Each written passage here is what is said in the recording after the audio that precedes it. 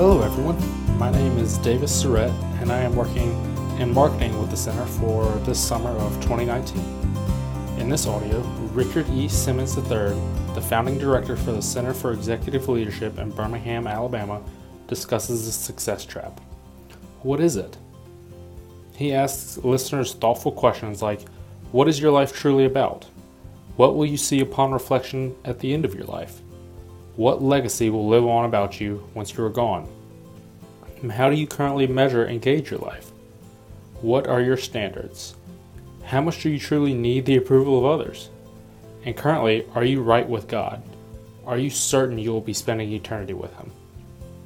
On behalf of myself and everyone here at the Center, we truly and humbly thank you for listening, and we hope you enjoy this episode of the Reliable Truth Podcast.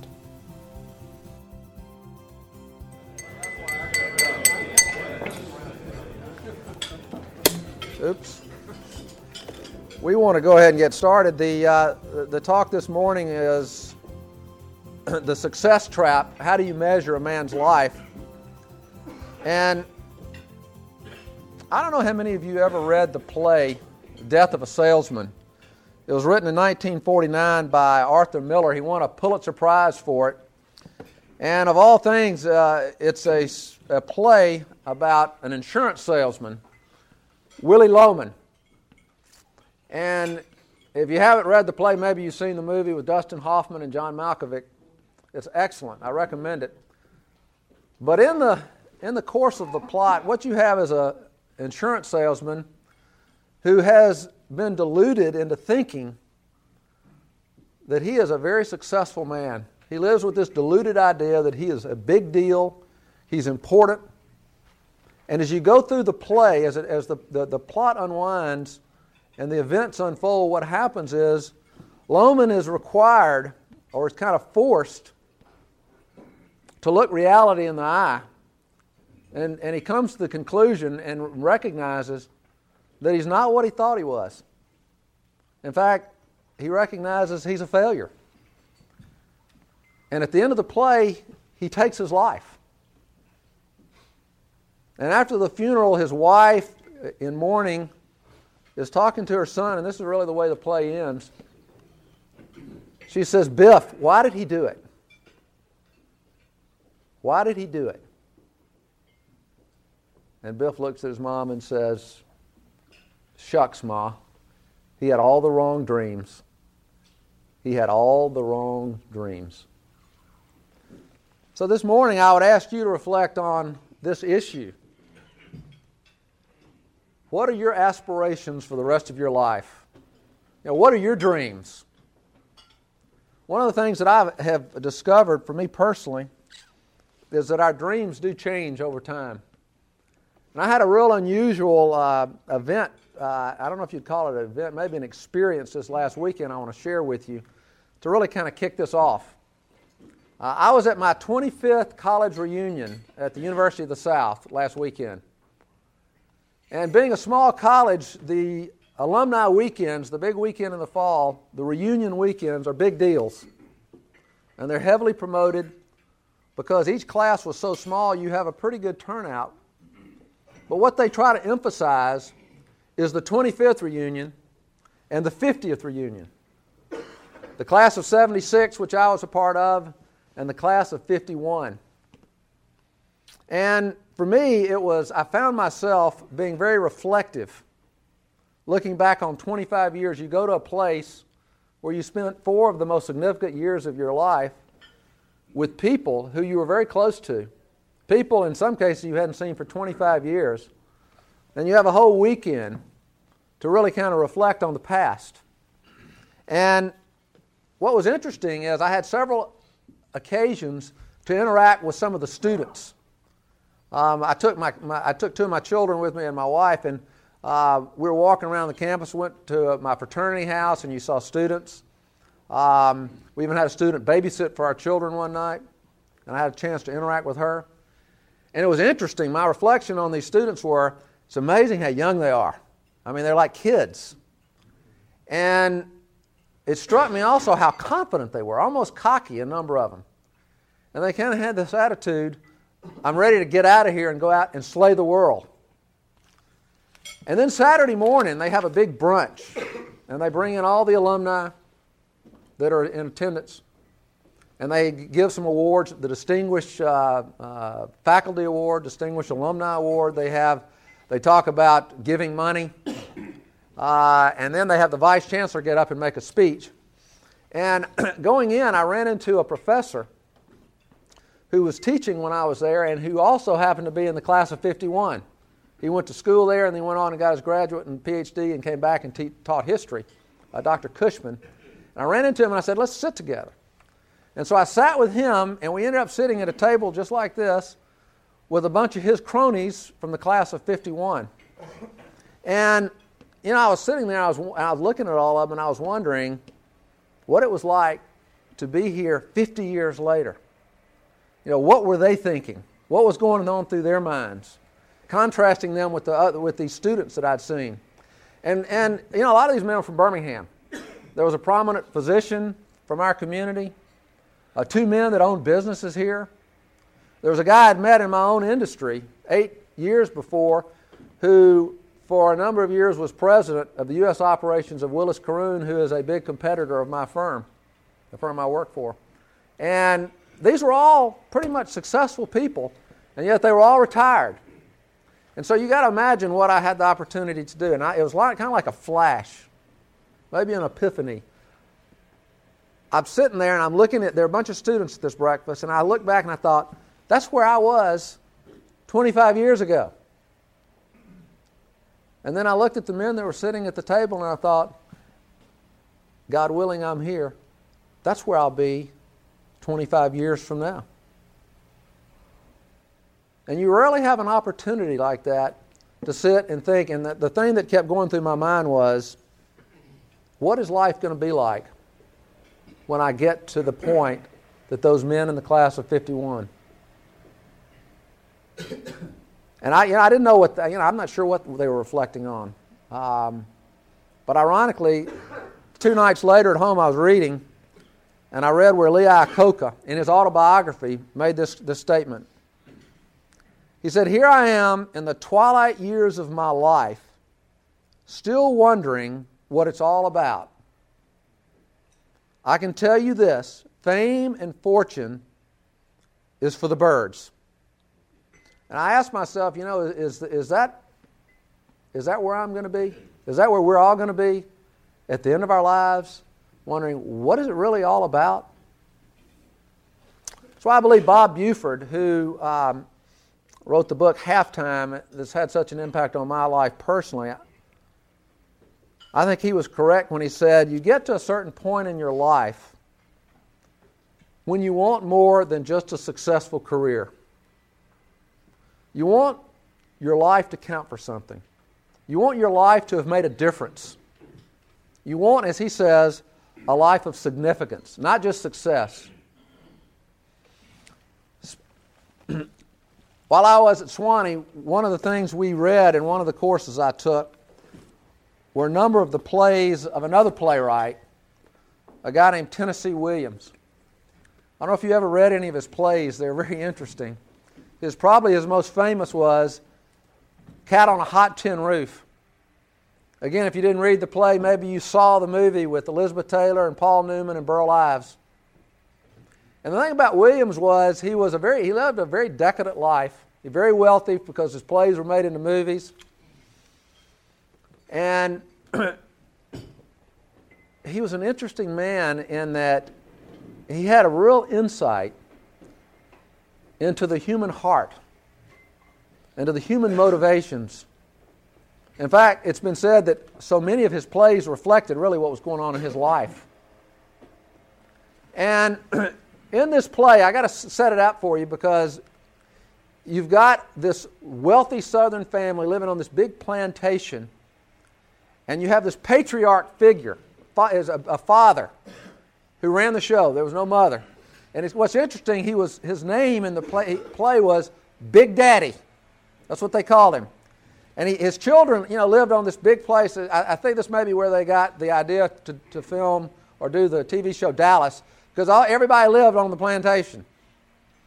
And what happens in the course of the play is you find out that Big Daddy is dying. He's dying of cancer. And he has a very tumultuous relationship with all of his kids, very contentious. And he has this conversation with his son, Brick. And listen to what he says, just having told him he's going to die. And this was written 50 years ago. He says, I'm worth $10 million in cash and blue chip stocks, but there's only one thing you can't buy on any market on earth, and that's your life when you know it is finished. He says the human animal is a beast that must eventually die. And if he has money, he buys and he buys and he buys, and he hopes one of the things he buys is life everlasting. And he's not talking about everlasting life in the spiritual sense, but that he'll leave a mark on this world that will be everlasting. And then they get into this conversation. Big Daddy wants his children to have kids so he'll have grandchildren.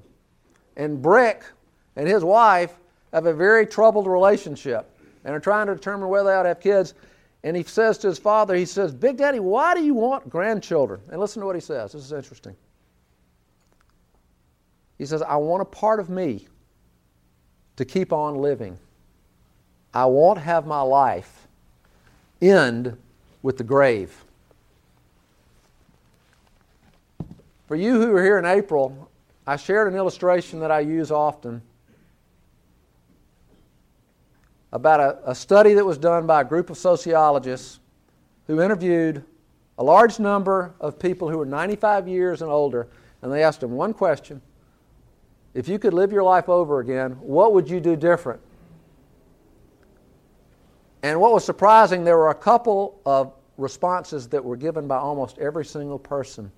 And one of those responses was, if I could live my life over again, I would have spent my life on more endeavors that would live on after I am dead. I think we should listen to these elderly people and what they have to tell us. And I guess my point is that I believe that there's something deeply embedded within each of us that yearns for this life of significance. And the problem is, I think that most men never find it. Because it's very easy, I think, to end up at the end of your life like Iacocca and ask the question, what has my life been all about?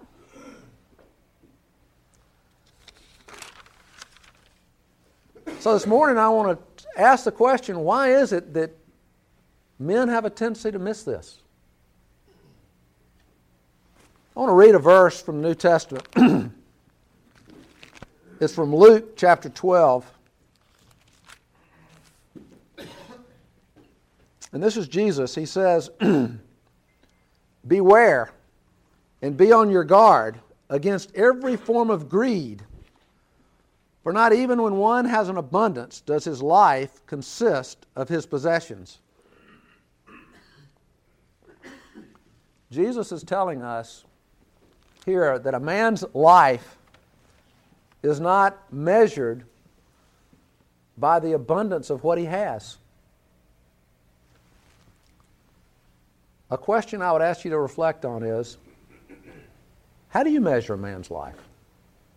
When you meet somebody, how do you measure a man? How do you size up a person? Do you measure him by the car he drives? The house he lives in? The toys he has? His success in business? When I was thinking about this, back when you're in college and you're 20, you measured a guy by how beautiful the women were that hung out with him. But more important, I would say, and ask you to think about is, how do you measure your life? As you look at your life, how do you measure it? How will you measure, if you were successful when you get to the end of it? And I think what happens, guys, is that unfortunately we all have this tendency to measure our lives by the standards that our culture kind of forces upon us. And the standard that I'm thinking of it can be summarized with one word. And that word is performance or achievement. You think about it, whether it's business or politics or in the arts or athletics or scholastically, socially, in the civic arena, wherever it might be, people look at your life and measure you by what you achieve. If I'm successful in the eyes of others, or I'm successful in the eyes of others based on my performance. And I believe most men in middle and upper class America are driven to perform and to achieve. And the reason is because when we perform and achieve, we are approved and admired by others. And this is what we believe will make our lives worthwhile. This is how a man measures up as he performs in front of the watching world. And I guess the question is that in any way true of your life? Now, I know you may not have given it much thought. I'm going to give you some time to evaluate this because you'll see how seductive this can be. Now, let me stop and say, some would say, isn't this the way it's supposed to be, though? You know, this is the American way. This is what capitalism is all about. The strong and successful succeed. The weak get stepped on and are kind of relegated to an inferior existence. In fact, this is really the core teaching of Edmund Spencer, social Darwinism. And maybe you subscribe to it. But the point that I want to make is how unhealthy and how devastating it can be to be caught in this web, this what I call performance or success trap. And so I want to share with you 4 thoughts this morning to help you evaluate your life as it relates to what I call the performance trap. And I would ask you to be honest with yourself because I think it's a very healthy thing to examine yourself, to know yourself. In fact, John Calvin says that wisdom consists of 2 parts, knowledge of God and knowledge of self. So it's a healthy thing to understand yourself. 4 thoughts. Number 1, a person caught in the performance trap is addicted to other people's approval. Now, I don't know about you, but it is a scary thought to me that I would allow other people's opinions determine how I'm going to live my life. That I would empower somebody else and let them decide how I'm going to live. And yet there's something within us that loves to impress, that loves to impress others. It's hard to understand sometimes. I don't know whether I read this or heard this, but it was an interesting thought. If you go back to 1950, a majority, not all, Americans looked at buying a car as nothing more than having transportation. That was the motive to buy a car. And that to buy a house was just to have shelter over you, a shelter that you could possibly own. And in 50 years, we've gone from where now a large part of our population buys a car or buys a home to make a statement. Isn't it interesting how we desire to impress? Second thought, the performance trap causes me to develop a fear of failure. And therefore we avoid taking risks that we probably ought to take because we don't want to fail in the eyes of others. We want to play it safe in life. I want to read to you a stirring quote, I think, by President Theodore Roosevelt, and he addresses this. He says, "Far better it is to dare mighty things, to win glorious triumphs, even though checkered by failure, than to rank with those poor spirits who neither enjoy much nor suffer much, because they live in the gray twilight that knows not victory or defeat." You know that study that I mentioned, those sociologists, a second answer that emerged from those people 95 years and older was, if I could live my life over again, I would take more risks in life. I would take more risks in life. What they're telling us, I believe, is I played it safe in life. I wish I hadn't have. I wish I'd taken more risk. Even if I'd failed, I regret deeply that I allowed other people's opinions affect me so much that I ended up playing it too safe, and I deeply regret it. This third one is interesting. When you do fail, and I think we've all probably experienced some type of failure along the way, and if you're caught in this trap and you fail in this life, and whatever you're attempting to do, it can devastate you emotionally. If you go back to the last recession we had in the early 90s, one of the facts is that our psychiatric hospitals were full of men who were suffering depression because they'd lost their jobs.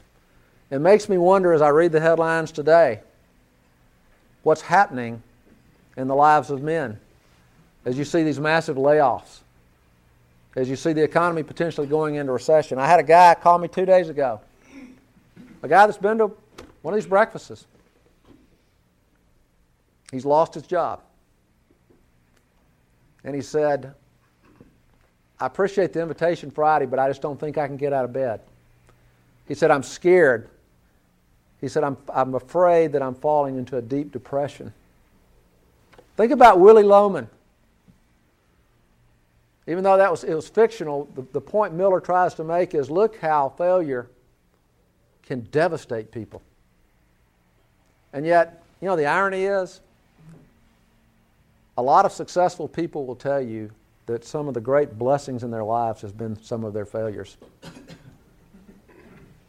The fourth thought is the performance trap leads to a fear of rejection, which explains why men have such superficial and shallow relationships with other men.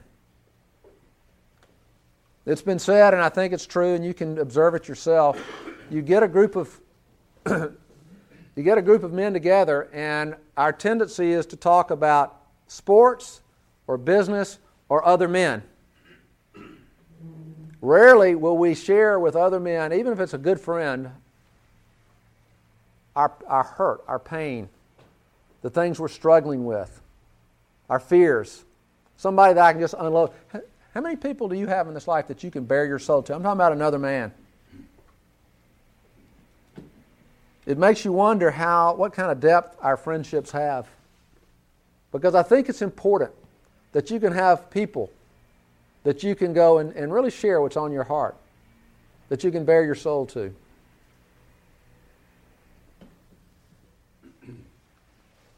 In thinking about this is a sidelight. As a new parent, one of the things that concerns me is that, and I believe parents probably do this, often not realizing it, but I have this fear of building into the lives of my children this mentality that you've got to perform to be worth anything. You've got to be cheerleader. You've got to make the football. You've got to be anything. And what concerns me is that when our kids don't meet our expectations, it can shatter them. Just something to think about as you raise your kids. Now, some of you may be thinking, well, what's wrong with succeeding? What's wrong with performing well? And of course, my answer to that is nothing. In fact, it's interesting. If in your work life you follow God's mandate in the Bible, the pillars of a man's work life should be diligence, integrity, service, serving others, and a pursuit of excellence. And if you make those the pillars of your career, most likely it will lead to some type of success. And of course, then the question is, what do you do with the fruits of your success? Because that's the huge issue is, it can be used for good in your life and in your family life, in the life of the community. Or, as Jesus warns us, the problem with the fruits of success is it can corrupt us. And it can corrupt our families, it can corrupt our children. And so that's an issue in itself. But there's nothing wrong with performing well. The point I really want to make this morning is, if performing for others is the driving force in your life, if it's how you measure your life and your life's worth, I believe that you and I are opening ourselves up to a disappointing life and a disappointing existence. And when we get to the end of it, we'll wonder, what's it all about? What was my life all about? So in closing, what does one find, or where does one find a life of significance? I want to share with you a parable from the Bible. And it's my favorite parable because it's about a successful businessman. It's something we can all relate to. And recently I heard a guy retell this parable in a modern setting. And he did a really good job, and I've written it out, and I'm going to read it to you. Now, I need to tell you, he lengthens the story quite a bit. I need to warn you. I mean, it won't take me a minute to read, but he lengthens it over because the parable is about 8 verses in the Scriptures. But what he does a great job in driving home the core point that Jesus is trying to make. And I would invite you to go back and read it yourself to get a good feel for what he's trying to say. And it's in Luke chapter 12, starting in verse 16. But let me read to you the retold parable. This is the parable about a very successful man who owned a very successful business. Like many successful people, he was consumed with his work. He did what it took to get the job done. When he wasn't working, his mind would always drift back to the business. At home, his wife was continually trying to get him to slow down, to spend more time at home, and he was vaguely aware that the kids were growing up and he was missing it. However, the kids had come to the point of not expecting much from him. He would continually think to himself, I'll be more available next year when things settle down. He, however, never seems to notice that things do not ever settle down. He continually reminds himself and his wife, I'm doing it for you and the kids. His wife bugs him about going to church, and he goes on occasion, but he prefers to sleep in because it's the only day to do so. He would have more time for church when things settle down. One night he felt a twinge of pain in his chest, and his wife rushes him to the hospital. He suffered a mild heart attack, and his doctor informs him of the changes he must make in his lifestyle. So he cuts down on the red meat and the ice cream and begins an exercise program, and soon he feels better, and all the pain goes away. And eventually he lets things slide, reminding himself, I'll get in better shape when things settle down. One day the CFO of his company comes in to see him. He is told by the CFO that their business is booming to the point that we cannot keep up with all the orders. We have the chance to strike the mother lode. If we can catch this wave, we can all be set for life. However, we're going to need larger facilities, new equipment, and the new state-of-the-art technology and delivery systems to keep up with all of our orders. So the man becomes more consumed with his work. Every waking moment is devoted to this once-in-a-lifetime opportunity. He tells his wife, you know what this means, don't you? When I'm through with this new phase, I'll be able to relax. We'll be set for life. I've covered all the bases. I've prepared for every contingency. We will be financially secure and can finally take all those trips you've been wanting to go on. She, of course, had heard this before, so she did not get her hopes up too much. At about 11 o'clock that night, she tells her husband she's going up to bed and asks if he's going to come up with her. He says, you go ahead. I'll be up in a minute. I have one thing I want to finish, as he sat in front of his computer. She goes up, falls asleep, and wakes up at 3 in the morning and realizes her husband is not in bed. She goes downstairs to get him and finds him asleep in front of the computer. She reaches out to wake him up, but his skin is cold. He doesn't respond. She gets this sick feeling in the pit of her stomach. She dials 911. By the time the paramedics arrive, they tell her that he died of a massive heart attack some hours ago.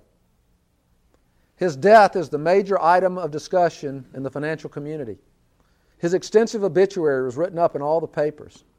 It's a shame he was dead, for he would have loved to have read all the good things written about him. They have a memorial service for him, and because of his prominence, the whole community comes out for it. Several people get up to eulogize him at the service. One said he was one of the leading entrepreneurs of the day. He was a real leader. Another said He was a real innovator in new technology and delivery systems. A third said he was a man of principle. He would never cheat anyone in his business. It was noted by many that he was a pillar in the community and was known and liked by everyone. His life was truly a success. They then buried him, and then they all went home. And late that night, in the cemetery, an angel of God comes along and makes his way through all the markers and tombstones. He stands before this man's memorial tombstone, and he traces with his finger the single word that God has chosen to summarize this man's life. And if you've read the parable, you know what that word is. It's, you fool. You fool. Let me read to you Jesus' own words. You fool. This very night your soul is required of you, and now who will own all that you've prepared? So is the man who lays up treasure for himself and is not rich towards God, or as another translation says, is not rich in the things of God. So where does one find a life of significance? I would say being rich towards God, to be rich in the things of God. Or as Jesus says in Luke 16:11, to find the true treasures of life, the true riches of life. In November when we meet, that's what I'm going to talk about. What are the true riches of life? What really has value in this life? I want to take 5 minutes to close with a couple of comments and then an illustration, and we'll be done. Yesterday morning, as I was preparing, I began to wonder that if Jesus was standing before this room, before this distinguished audience, and he was asked, make a comment or two about this issue of success, I wondered, what would he say? And in thinking about it, it struck me, the one thing about Christ was he never sugarcoated anything. He usually told people what they needed to hear, not what they wanted to hear. And though I don't know this, I think maybe he might tell us what he told his disciples in a big crowd in the book of Mark chapter 8, verse 36, when he says, "For what does it profit a man to gain the whole world and forfeit his soul?" In other words, Jesus is saying, what good is it if over the course of your life you get everything you want, but you forfeit your soul for all eternity? We learned the same thing in the parable we just read, didn't we? Jesus says, you're a fool if all you do is store up treasures for yourself and yet at the same time are spiritually bankrupt.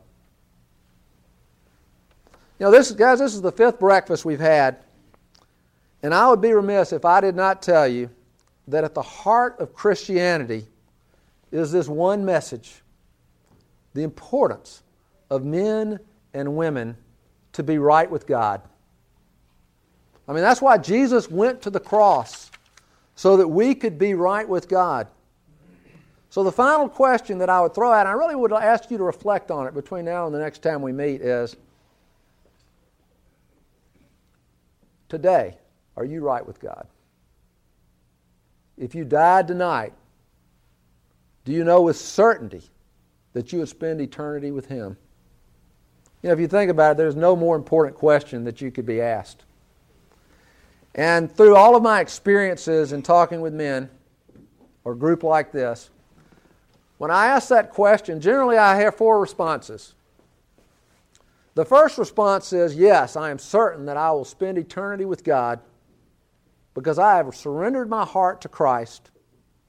I desire to follow Him.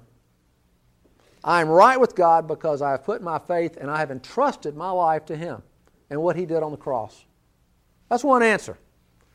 A second answer that I hear is, yeah, I'm pretty sure I'm okay. I'm a member of a church. I go to church. I believe the right things. I've never been to jail. I'm a pretty good guy. The problem with that, as we talked about back in September, is that Jesus tells us if we're depending on getting into heaven because of our good works, by being religious, He says we're in big trouble. Because the problem is, guys, we can never be good enough. As the Apostle Paul said it, I think he said it best, if we could earn our way to heaven by being good enough, then Jesus died needlessly. Jesus didn't need to go to the cross. A third response, and this to me is probably one of the most important responses, is when someone says, no, I'm not right with God, and I admit it. You know, generally this person is very close to the kingdom of God. Because, guys, we all have to get to that point to recognize I'm not right with God before I can get right with Him. But you know, the most common response I hear is, well, you know, I really don't know. I'm really not sure. And the reason is because this hadn't been an issue of real high priority in my life. Because we have that mindset, kind of like the guy in the parable. You know, I'll think about getting right with God later when things settle down. If you and I were in private, just one-on-one, and I asked you that question, are you right with God? If you died tonight, do you know where you would spend eternity? What would be your answer? I ask you to think about that between now and the next meeting. But I wanted to just tell you, these breakfasts, and all the Bible studies that flow out of it, are there to help you, help any of you, to seek a deeper relationship with God, or maybe for the first time find God Himself. I'm available. Maybe the person invited you is available to talk about this. Because, guys, think about it. When we cut through it all, there is no more important issue in life. In closing, I want to tie this together with an illustration. It's kind of a humorous illustration, but I think it's appropriate to tie this all together. And I can remember this as a kid, seeing it, and I have seen it on ESPN a number of times replayed. But the year was 1964 or maybe 65. The Minnesota Vikings were playing the San Francisco 49ers. And there was a guy by the name of Jim Marshall that played for the Vikings. And this group I think is old enough to remember the Purple People Eaters. He was one of them. And during the course of the game, I bet some of you have seen this. San Francisco has the ball, and somehow the quarterback fumbles. And there's a mad scramble for the ball. And Marshall picks it up. And he starts running. Unfortunately, in the course of the frenzy of the fumble, he got turned around. And he's heading in the wrong direction. It's a true story. And you can see him. He is just, and nobody's around. Nobody's chasing him. You think about it. He's running for glory. And he's got that ball, and he's carrying it like a loaf of bread. And he's just, you can see him. You can see the expression on, you can't see his face, but you can imagine what it's like. And he goes running across the goal line, and he throws the ball up into the stands. This is before they did dances in the end zone. And he just throws his arms up, and then he turns around. And nobody's excited. You can see his teammates just standing there like this. And then a guy from the 49ers goes up and pats him on the rear end and says, "Good job." And then some of his teammates go up, and you can see him going like this, saying, like, "You idiot." And then what strikes me, he's just kind of standing there in disbelief of what just happened. He just stands there like this. And I think it's a great illustration, because that's my fear, for all of us, is that, we move through our lives and our careers so fast and so furious. chasing after success.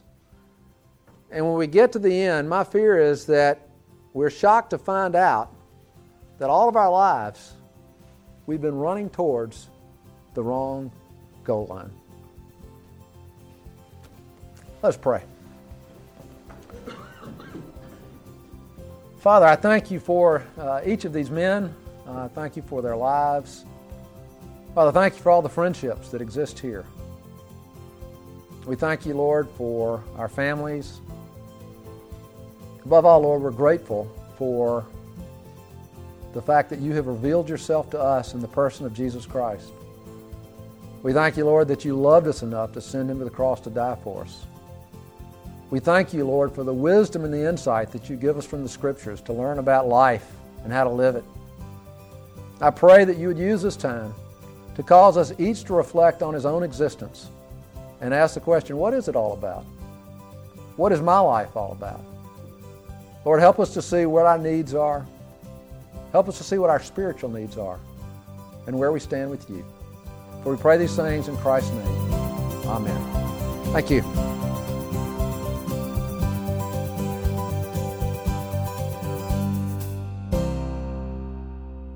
Thank you for listening to the Reliable Truth Podcast by Richard E. Simmons III, Founding Director for the Center for Executive Leadership in Birmingham, Alabama. For more resources, please visit our website at www.thecenterbham.org or follow us on the socials at the Center Bham, or even you can email Richard at richardesimmons3.com.